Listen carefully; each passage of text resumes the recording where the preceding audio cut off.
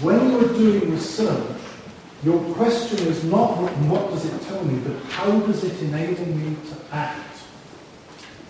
Your research is about discovering how to act and how to go on act. It doesn't stop. It's not something which is done and finished, and then you say, now I go on to the next phase. It's something which is done all the time. All the time you need to know how better to act.